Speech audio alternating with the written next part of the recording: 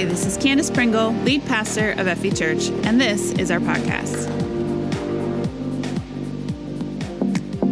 All right, so today is what we call a deep dive. That just means that it is a standalone sermon that I get to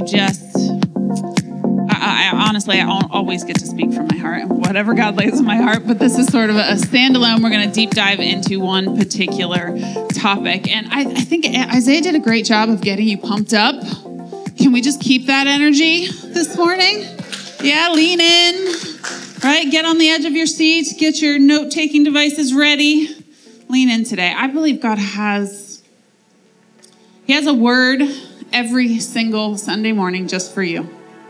He has a word every single morning just for you, right? His mercies are new every morning. But Sunday morning is something special. I was thinking this morning as I get up at 5:15 a.m. on Sunday mornings. And just, it's before the sun these days. And I was just thinking how amazing it is that we get this opportunity. My Sunday morning probably looks very different from most people's, but I wouldn't trade it. Wouldn't trade it. It's an important thing that we're doing on Sunday mornings. It's an important thing that we do in general, and that's what we're talking about today, actually. We're actually about to head into a season of compassion building as a church. There's something God is laying on my heart, and I believe this next series that we're starting next week is going to be deeply impactful to us as a church. It all starts next week with Jeremiah Stoddard. You heard Isaiah say that he is coming next week. He's going to be sharing missionary stories. He's actually been on the missions field in Africa for like the past 8 months, maybe not the past month, but before that, the past 8 months. And he's got lots of good stories to tell us. I told him to just tell us as many crazy missionary stories as possible. So we're going to kick it off with that next week. We're going to talk about other ways to give back into the community. We're going to look at Jesus's compassion for people, how he actually saw people and ministered to them, how he wept over Jerusalem, how he looked people in the eyes and asked them questions and actually waited for their answer. It's an amazing thing. I'm very excited to get into it with you. But before we get there, I believe we need to lay some groundwork. There's actually this bridge, I think, between the last series, Different, and the next series that we're going into that we need to talk about. We've spent the past 6 weeks basically talking about the gospel, right? The gospel message. I mean, we tore it apart. We examined it. We put it back together so many times. We told the gospel message 6 different ways. See what I did there? Some of you got that. And believe me, this is a message that I will be preaching for the rest of my life. The gospel message, it never gets old, right? I can see it or my need for it on every page of the word, on every page of every book, on every story I've ever read or watched or written. You can see our need for the gospel. There is this pattern of the gospel that even in secular culture we keep seeing. That's why we love superhero movies. The guy that sacrifices himself at the end. It's a pattern of the gospel. We love the gospel, even if we don't know its name. We love it. And the gospel message is not fully complete without its effect. What I mean by that is sacrifice and love to the degree that we see in the gospel message that the Son of God would come down to this mess of a world and give his life for ours. I mean, he's the only one on planet Earth that in history was qualified to judge us, and he chose not to. Instead, he chose to take our place. And his sacrifice and love to that degree requires response. It just does. When you understand it truly in the depths of your soul, you have to respond. This isn't a truth you can keep to yourself. It's not something you hog all to yourself inside of you. It changes you from the inside out and it spurs you on to action. And yet, there are Christians all over the world that do nothing with that knowledge. Right? There are Christians who hold it all to themselves, that have been set free themselves, that have gotten up from their ditches, right? If you've been here through the last series, that have gotten their dignity back from God Almighty, as we talked about last week, and yet do nothing with that information. I've been guilty of it. We go back. Sometimes we revert. We hold it all selfishly within us. And it sounds ridiculous when we say it like that.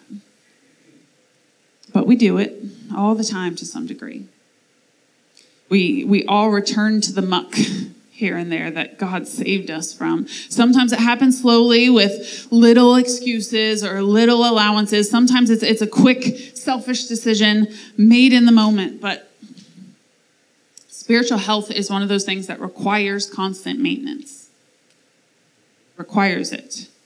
Otherwise, we quickly lapse into apathy, into insecurity. That's why we talk about the vibrancy, the passion, the selflessness that we have been called to as a church and how we have to maintain it. It is both a gift and a discipline. We have to feed the passion, renew the vibrancy, right? Practice selflessness. We have a part in this, and yet we are so forgetful. And this isn't true of just us today, but of God's people for millennia. It's always been true. In fact, today we're going to go back through history, about 2,500 years ago, give or take a few, to see where Israel did just that. They forgot the God who set them free. They were set free only to be lured into spiritual apathy. They were abundantly blessed only to trade it for a cheap counterfeit. And they were given another chance, a 50th chance by this point in Israel's history, only to return to the muck. The gospel requires action. God's love requires action. So we're going to go back to the very small Old Testament book of Haggai today. Haggai occurs about 70 years after the Babylonian exile is over. So the Persians now rule, and they allow any Israelite who wants to return to the homeland, to Jerusalem, to go home. And so some of them do. 70 years pass after they have returned home. The Lord is patient. The homeland was in ruins 70 years ago, okay? But the people have returned, and it's no longer in ruins anymore, except for one thing.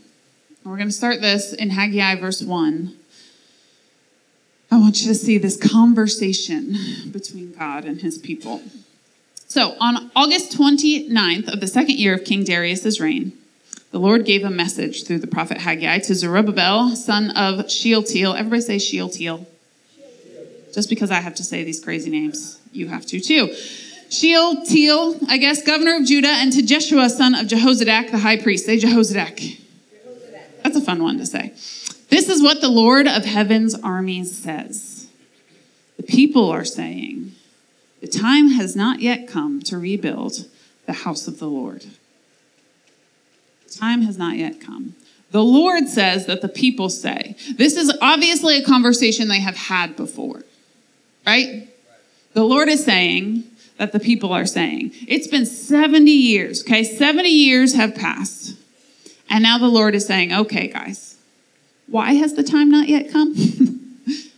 God is patient with us. So patient with us.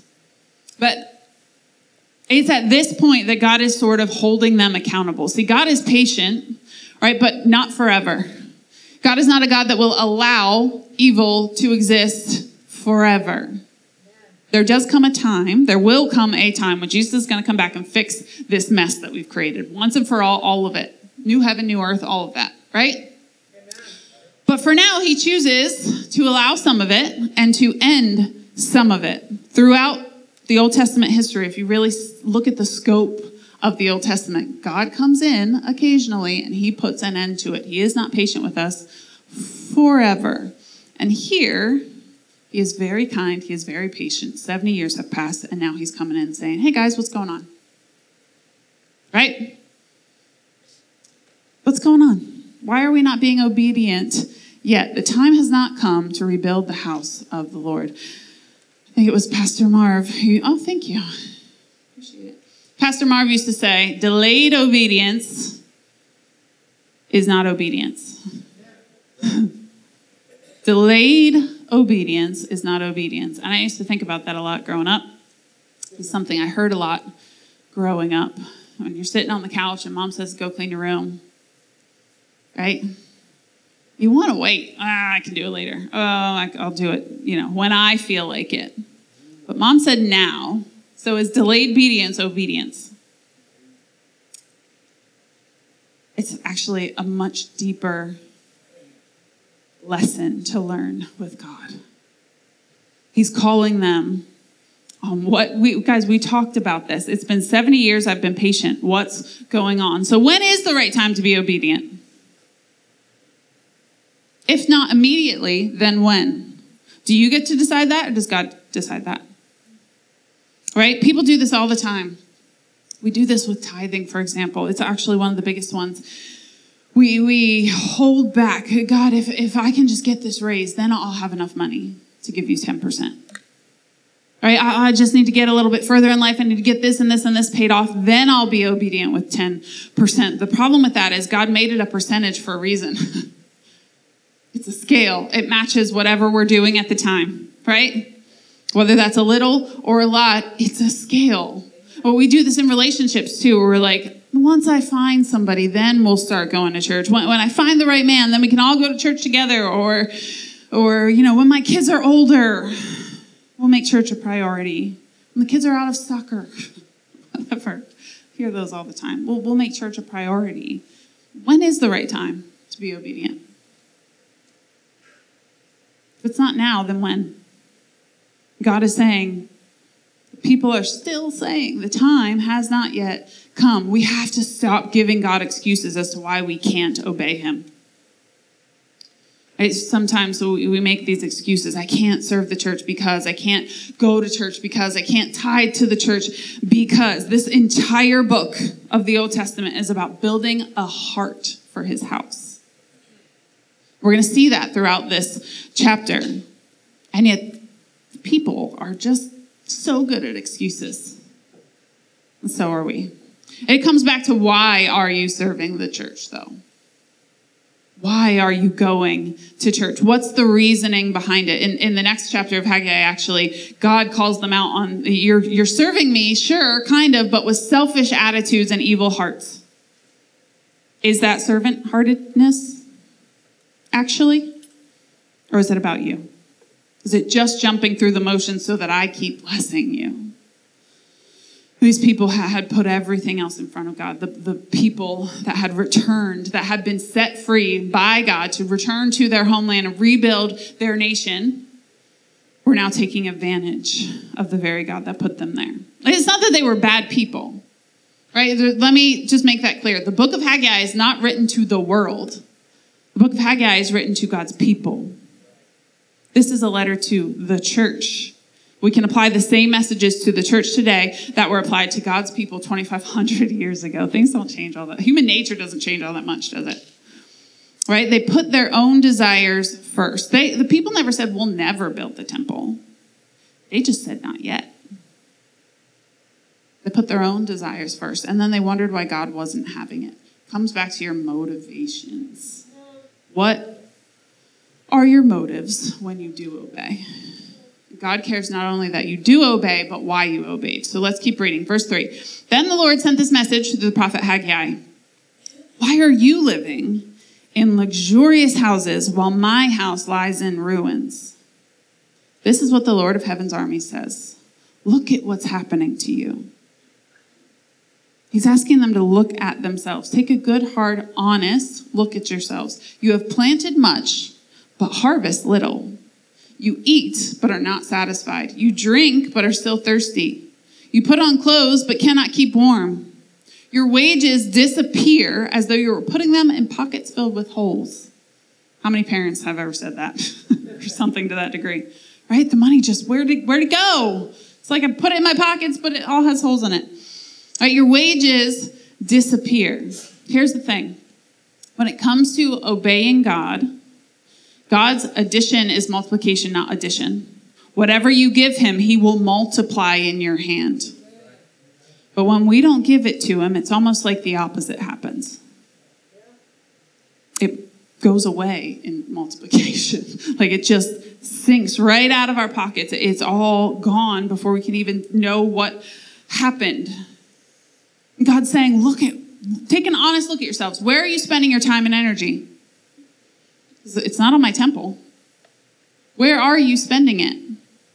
You're spending it on the planting that you're doing. You're working so hard, planting, and you're eating and drinking, but it's not doing anything for you. Is all of that time and energy in a place that's accumulating good things for you? If it's not first on God, then the rest might be wasted anyway. We talk about this with tithing a lot. Just so everybody's on the same page. Tithing is 10% of your income given to the church, right? God called them to do it back in the Old Testament, just like he does today. 10% of your income given to the church. I hear some people sometimes say, I tithe, but it's not the full 10%. It's not a tithe, that's an offering. A tithe is fully 10% of your income given to God. And God asks for that for a reason. We're talking about this today because this is the way that we build the church today. They had bricks, stones to put on top of each other to build the temple. We build it with our resources today, just the same. But sometimes we make excuses, right? If it's not first on God, though, God says the rest might be wasted anyway. Sin takes 100%. Realize that? It's not ever more obvious than with addiction. You watch this with addiction, but it happens in a lot of other ways too. Like we start with just a little bit here, a little bit there. It takes a little bit of my time, a little bit of my money, a little bit of my resources, but addiction takes more and more and more. It's the snowball effect, right? To the point that eventually it wants 100% plus some. Now you're taking from other people to feed the addiction. Sin takes it all anyway. God's only asking for 10%. Right? That's essentially the idea he's trying to convey here. All the work that you're doing outside of me is going nowhere anyway. Come on, guys. Right? Just trust me. I will take care of you. Put first things first and let me take care of the rest.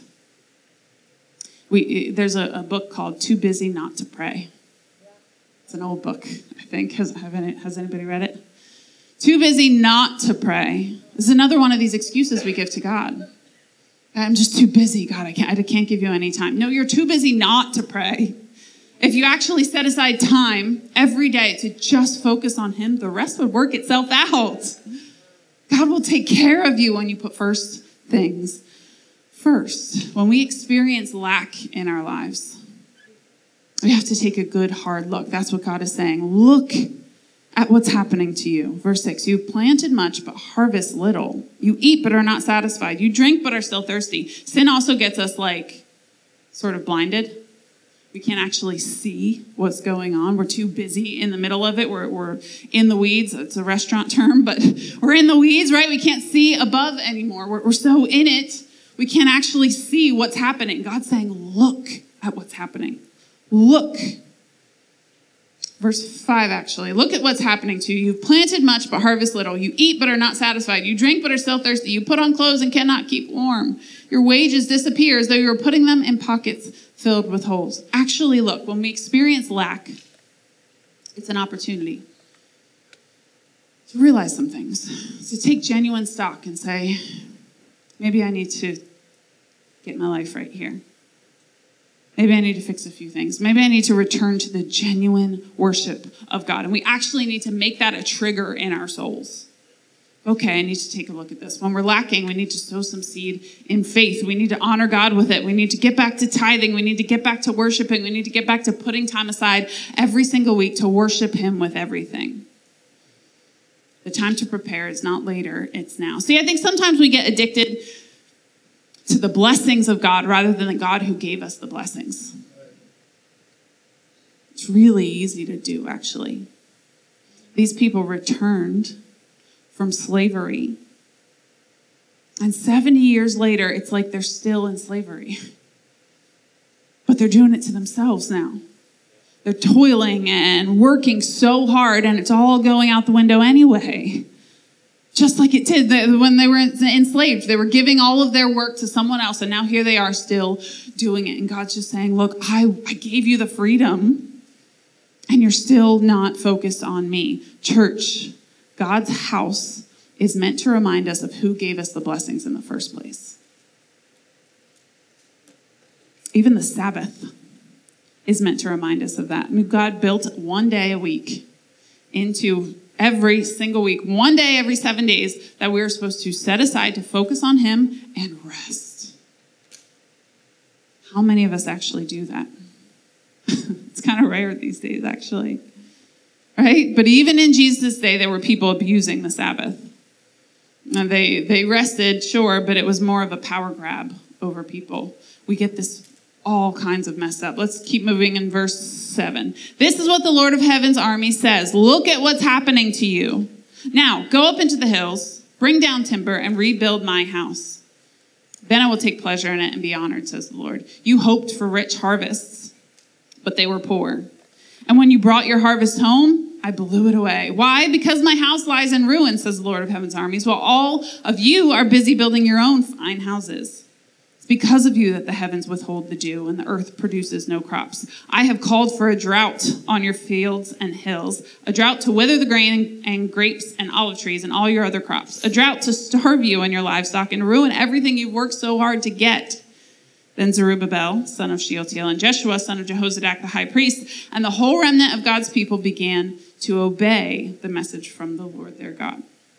When they heard the words of the prophet Haggai, whom the Lord their God had sent, the people feared the Lord. Then Haggai, the Lord's messenger, gave the people this message from the Lord. I am with you, says the Lord.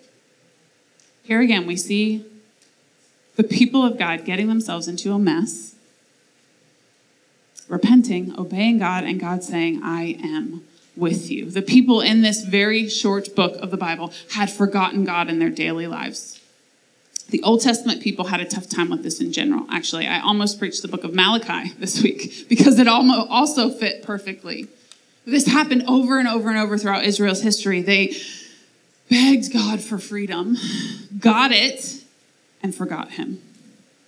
And they begged God for freedom again, get it, and forget him. The church of today is no different. The church, not the world. I'm talking to the church today, not the world. We went the past 6 weeks preaching the gospel, getting free of some stuff, weeping around this altar, right? I've seen people get healed in this series, get delivered in this series. We've gotten free from some stuff. Now let's not forget. Let's not forget who gave it to us in the first place. Right? God wasn't angry with them for being wicked in this case. They weren't out breaking all the commandments. Right? They're not out doing crazy stuff. They just lacked enthusiasm. That was the main problem in this book. And God is saying to them, how is it right that you live in luxurious houses, but you're too lazy to build a nice house for me? Have you forgotten who gave you those houses? You care more about your own lives than about being with me, about building my temple. But maybe this is the last part we're going to read. Verse 14. So the Lord sparked the enthusiasm of Zerubbabel, son of Shealtiel, governor of Judah, and the enthusiasm of Jeshua, son of Jehozadak, the high priest, and the enthusiasm of the whole remnant of God's people. They began to work on the house of their God, the Lord of Heaven's armies, on September 21st, the second year of King Darius' reign. So the Lord sparked enthusiasm. The Lord sparked enthusiasm. And I believe that's what God is about to do with us. As I read this week and realized the bridge that this creates between what we just went through in different and what we're about to go through in our next series, I believe this is what God is about to do. He's going to spark enthusiasm within us. But today is about remembering what he's done. Right? Because if we forget, we're going to misplace our passion. We're going to start to become addicted to the freedom instead of the God of freedom. All right, now notice he begins with the leaders. The Lord sparks enthusiasm, but he begins with the leaders. He sparked enthusiasm in the leaders first. Look, I have got this passion burning in my soul. The I Heart Church thing, a heart church heart. I love church. I always have. I've grown up in these very pews. Like, I love church, but I cannot wait to begin serving our community. God has something new developing in my soul. We are going to build the church. We're going to be a lighthouse to our community. Because today, God's church is each and every one of us. So it lives inside each and every one of us. And the way to spread it, to build it, is to spread his love, right? Amen.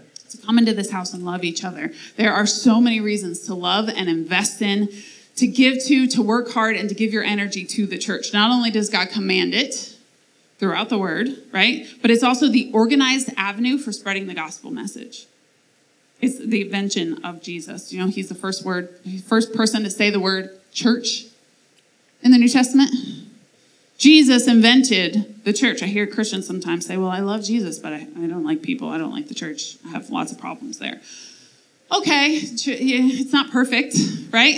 Because there's people in it, right? And we'll love you too, you know? None of us are perfect. The church is not perfect, but it is the organized avenue, invention of Jesus Christ to spread the message of Jesus Christ. One of us can only do so much, and honestly, we'd probably grow cold and passionless on our own anyway. But together, we can accomplish so much more. It is also active and intentional about making its members better people. Right? Each and every one of us come into church, hopefully, saying, God, what are you saying to me today? What do you have for me today? Not in a I need fed and like selfish kind of way, but honestly, God, what can I leave with today? How can I be better? How can I serve you better? How can I love people better? We are a vibrant, passionate, selfless church, and we exist to spread the gospel message. That is who we are as Freedom Valley, but the passion begins here in this house on Sunday mornings. This is what we're doing, something special here on Sunday morning. We're building our passion, feeding it, renewing our vibrancy, and practicing selflessness. Obedience sparks passion. Passion spurs on more. Obedience, it's cyclical. And listen, I also believe we're called to appreciate the people who give their entire lives to the church. This is part of the building the church message. It is, October is actually Pastor Appreciation Month. But I feel like it should be Staff Appreciation Month. There's so many people that work behind the scenes in a church that don't get the recognition. Right? It's the people you call pastors, but it's also the staff who serve those pastors and serve you to the best of their ability. October is Pastor Appreciation Month, but I'm declaring it Staff Appreciation Month. Because I tell all prospective staff members, look, coming onto staff does not mean you get to do all the fun jobs. In fact, it's the exact opposite. You have to do all the jobs that no one else wants to do. Right? The fun jobs we give to volunteers. You recruit other people to do the fun jobs, but you're the one who shows up early and stays late, cleans up behind everybody else, right? You do all the jobs no one else wants to do. And they get less recognition than Aaron and I, the ones that are up on stage, right? They work hard to serve you all, and it's their job to make jobs for you. It's actually our job as leaders in the church, to equip the saints to do the work of the ministry. Not to do the work themselves, but to equip the saints to do the work of the ministry. Jesus said the harvest is plentiful, the workers are few. The workers are few. So I'm asking you this month, in the I Heart My Church spirit, in the way that we build the church, to appreciate Chris and Jody, to appreciate Chelsea, who you saw on stage, and Isaiah and Matt, the people in the back that work so hard for you, right? Because the kingdom of God is built by the organization of the church. Jesus set it up that way. Haggai was a call to rebuild the temple. Today, Jesus, I think he's constantly saying, come on, guys, rebuild the church. Build it. Make it a lighthouse, a city on a hill, right? You are the salt of the world. Call everyone to yourselves, because the kingdom of God is often so upside down from our way of thinking. Right? Seems so sometimes backwards from our logical way of thinking. If we expect God to bless us, we have to be obedient. If we expect God to bless us, we have to sow a little first. Our gain isn't going to come from us working harder than everyone else. just like in the book of Haggai, but rather serving more than anyone else. It's going to come from saving. It's not going to come from saving and being stingy and holding everything to us. It's going to come from us loving more, being more generous. It's going to come from us trusting God with a good offering. Not the whole tithe, not just part of the tithe, but the whole tithe. What I want you to see today is that it starts with the church. It starts with a passion within us. It starts with the temple, the house of the Lord. I called today, I heart my church, because it starts with us. And not in a way that it's like we have to have just more school spirit. You know what I mean? Just because we happen to be here, we have to love it. But that we would really, truly cultivate a passion for church, for each other. Jesus said in John 13:35, your love for one another will prove to the world that you are my disciples. A lot of people shorten that for some reason and say your love will prove to the world that you are my disciples. But it specifically says your love for one another. Your love for your fellow believers, the people that you serve alongside of. It's funny that we even have to say that. You would think a church should naturally love each other. We're not perfect, are we? Your love for one another will prove to the world that you are my disciples. This sermon bridges the gap between the gospel and what we're going to do with the gospel. Between our salvation and the world's salvation. Our world. This sermon makes sure that we are set free, but we're not just going to be lured back into slavery accidentally. To make sure that we're not going to be abundantly blessed only to take the cheap counterfeit instead. It's God calling us back. And make sure you do something with your freedom. Because it's not just for you. I set you free so you could set the world free. And we make sure that when we're given another chance, a 50th chance, we're not just going to return to the muck. That we're saved for a reason. That we really can love each other the way that Jesus loved us. And then God is going to take us even further. Listen, Jesus didn't teach a lifestyle that was compartmentalized. Right? My church life is over here. My family life is over here. My work life is over there. He taught a lifestyle that was all encompassing. It's all encompassing. The gospel is meant to worm its way down into every single part of our life, of our soul. God is going to challenge you this month. I know because he's already challenging me and my family. Look, I made a commitment to you all when I first took the position here that I would go first. I'll go first, meaning I'm not going to ask you to do something spiritually that I'm not willing to do myself or already doing myself. Aaron and I are being called right now to do more. More for our community, more for missions, more for our world and our church, just more to truly be a lighthouse, a port in the storm, a city on a hill for our community. Our love for each other starts here as the church, but it's meant to overflow out. If you heart your church, then love it sacrificially. Practice selflessness here. Love it with your tithes. Love it with your serving, with your gifts and talents. Love it with your time. Love it even when you don't feel like it. I Heart My Church, it isn't about some sort of like that school pride, that manufactured pride in the place that you go every Sunday. It's about actually having a heart for his house. As the band goes ahead and comes, I want you to consider today where your heart is. You know, where your heart is actually hurting for people. Because we're going to go into a season of looking at how Jesus' heart hurt for people. How it wept for people that he looked at. How it was broken for the people that were hurting and enslaved by their own sin and broken. He had a heart for people. That's meant to overflow out of us. A heart for the place that keeps the main thing. A heart for the place that lifts the name of Jesus. The place that gives hope to the hopeless, that frees the captives. We have people coming in here every single week with a broken heart. The broken body, maybe. Dying from the inside out, just looking for hope. We hear story after story, testimony after testimony of people that somehow end up here. Maybe a friend invited them, or they were passing by and they just felt drawn in. Or maybe they were invited for a long time and just finally decided to say yes.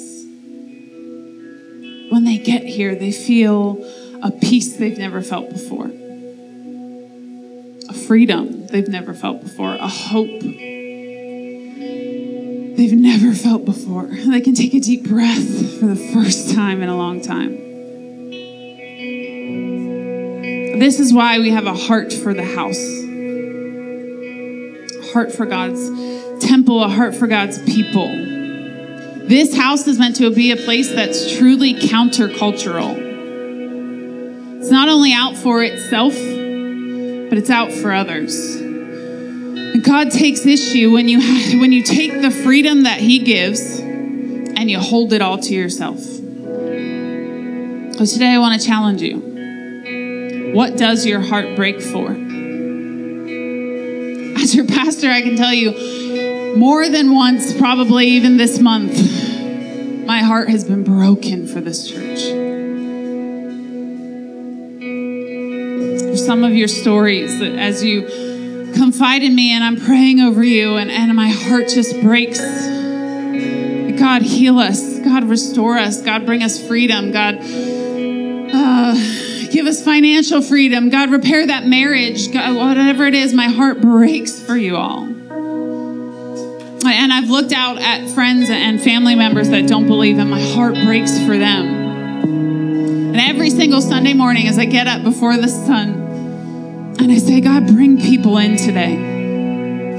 God, just pull their hearts in today. Let them get up this morning and just not be able to avoid going to church. Call them in from the road outside. Call them in. Because I've got a message for them today. And that the most powerful message on planet Earth is that God is real. God is good. And he loves you so much, he sent his son to die for you. That his heart breaks for you. So I think a lot of people get it twisted, and we think that God is this angry guy in the sky shaking his finger at you, that he's mad at you. And we let that shame and that condemnation that the world wants to throw on us, that the enemy wants to throw on us, let us run away from church. Let us run away from his house, his presence, his love. That is not the heart of the Father. The heart of the Father breaks for you. The heart of the Father cries with you. He catches every one of your tears, that he is close to the brokenhearted. He loves you so much. He sent a piece of himself. He sent his son to die for you. He didn't deserve that. He was the only one that didn't deserve that. And he laid down his life for you. Don't take that freedom and do nothing with it. But I think one of the most bold prayers that you can pray is, God, break my heart for what breaks yours. Because when you pray that prayer, everything changes. Everything changes. Everything has to change. It's the little things in life that I think should break my heart. The things that do break my heart probably aren't as important as I think they are. God has it. He's got my back, right? And when I'm obedient, I can proclaim the blessings of God in my life and see it happen. It's the broken and the hurting, the people enslaved in this world. That's who our heart should break for. That's what the church is set up to do. To be that lighthouse, to be a city on a hill that cannot be hidden, to be the salt and light of the world. We are meant to exist for everybody else. we cannot do nothing with this gospel. Right? If you already tithe and you give into the church and you serve and you attend all the time, Jesus said, yes, you should tithe, but also you should look for ways to love, to give mercy, to have compassion for others, right? So you let this message today be a reminder to you about why you do it, but also be a reminder to let it not just be a ritual. This is not just what we do on Sunday mornings. Let it be real. Pray for people as you come in. As you're driving to church in the morning, say, God, bring that house. Pray for the people in that house. Right? I pray for the people on my drive in, that you would just call them into your presence, that you would love them. God, I don't know what they're going through, but you do. That you pray over people. And when we say things around the church like we get to give, we don't just have to give, we mean it. Yes, God is calling us to give, but we also get to. We get to have an amazing place where we can come and worship freely and vibrantly and passionately and selflessly. We get to have a place where we can show the world who we are. We have been set free. We have a hope. This house is meant to be a place of peace. Because God's not after your money. God's not after your resources. God's not after your time. He's after your heart. And if your heart breaks for the things that breaks His, God will call you to it. Look, each and every single one of us have been gifted with gifts and talents that are from Him. Each and every single one of us have a calling today that might be different from our calling tomorrow or next week or next year. He is calling you to love somebody today. To speak the gospel message today. There is hope for somebody in your life that is hurting. God, break our hearts for what break yours. God, help us see that your house is like a lighthouse. It's like a city on a hill. God, help us build your church and truly have a heart for your heart, a heart after your own heart.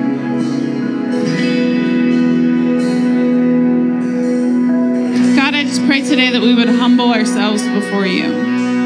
We'd be able to truly look at our lives and see all of the places that you're trying to steer us away from. The things that we're praying about that might just be selfish, that might be totally focused on us. And you're saying, yeah, look, those things are good and I want those things for you. But there's so much more. God, help our freedom to not just be about us, but about our community, the people around us. God, help us truly have a heart after you. We would see that we're not alone in this. We have a community of believers around us, that we can accomplish so much more with each other than all by ourselves.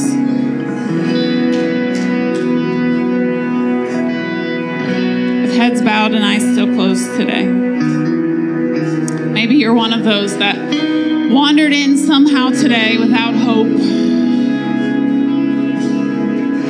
You've been frustrated. You're realizing you can't do life on your own, and you came today looking for help, looking for hope, looking for peace again. This is the right place for that. God is real. God is good, and He loves you so much. I believe He called you here today to hear that message, to give your life back to Him. With heads bowed and eyes still closed today, if that's you, and you would say, I want to respond to Jesus, I want to be free. I know I haven't been doing life the way that I should, and I just want to give it back to Him. It's so easy. All you have to do, Jesus came to make it so easy, so that all you have to do is say, Jesus, I believe in you, believe you died for my sins, and I'm choosing to accept your forgiveness in my life. I'm a new creation in Christ. If that's you today and you want to pray that prayer, if you want to say, I'm into following Jesus. I'm into leaving the old behind. I'm into accepting His forgiveness and love. in my life. Would you just slip your hand up right where you are if you're in the room? I am in. I want to follow Jesus, maybe for the first time or the first time in a long time. If you're watching online today, you can text the number on the screen. Love to have that conversation with you and help you through that. Maybe today you're saying, look, God's convicting me. I haven't had a heart for his house in a while. I haven't been tithing like I should. I haven't been serving like I should. I haven't been attending like I should. I haven't been involved to the degree that I know you're calling me to. And today I just want to say I'm sorry and I'm going to change. I'm going to rebuild his house in my life. If that's you, would you just slip your hand up just so I know who I'm praying for? Awesome. You can put those down. Father, we thank you for your word. Thank you that it's useful to teach us, to correct us. Thank you that you've given us countless stories in the word that we can look back on and not make those mistakes.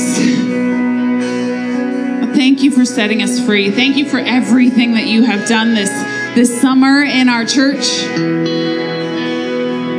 Thank you that you've spoken into us, that you've called us out of the apathy. You've called us to be vibrant, passionate, and selfless. That you call us into more. God, thank you for setting us free. And now, as we move into this next season, what you have for us, God, I just pray that we would have open hearts, open minds, that you would break our hearts truly for what breaks yours, that we would have a passion for our community, a passion that starts here in the church, that every single Sunday morning we would come in and renew our passion. Practice selflessness with each other, that we would love each other so much that it overflows onto our communities, onto the people around us, and that we would truly be able to look at people with the eyes of Jesus, that we'd be able to serve them with the hands and feet of Jesus.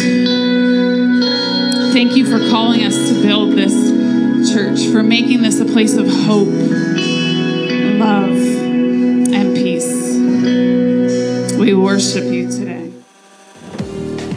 Thank you so much for joining us today. If you made a decision to follow Jesus, please let us know by going to fv.church/IamIn. And remember to download our app for more content and helpful links.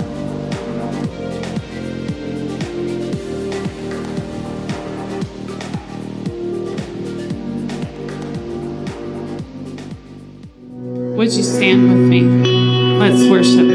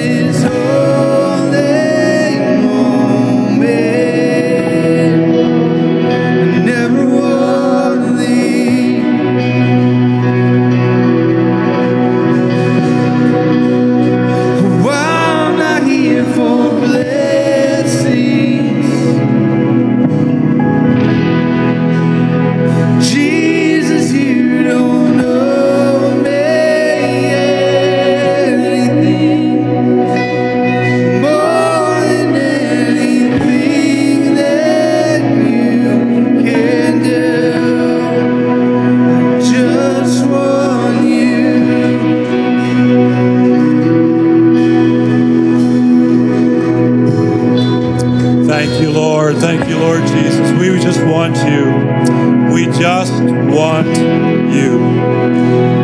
Can we give a round of applause for the band, for Pastor Candace, for the message this morning, for serving us? And if this message for you struggle with it in giving of your finances, of your wallet, ask God for a generous heart. If it feels like, no, Lord, this is mine, everything else you can have, but this is mine. Ask for a generous heart. Generous in your finances, generous in your time, generous in your love, generous in your encouragement, generous in your blessing, to be just a generous person, because our God is generous. And today when you go pick up your children, see somebody at the serve desk, the band, Pastor Candace, since this is Appreciation Month and Staff Appreciation Month, say thank you. Tell them you appreciate you for serving. All right, thank you very much. We love you. Be blessed. Let's pray. We'll see you next week as we hear about missions and hear the heart of Jesus in that. Father God, we thank you that you are for us. We thank you, Lord, that we get to serve you, to love you. Thank you, Lord, for this word. Let us be generous people, to have a heart for your house, to have a heart for your people, to have a heart for the lost. Give us that, Lord. We don't have it in ourselves. But replace the stone heart of ours and give us the heart of flesh of Jesus to love you and love others. We give you thanks in Jesus' name. Amen. Thanks for coming. The prayer team is here. If you needed prayer, please come up. See you next week.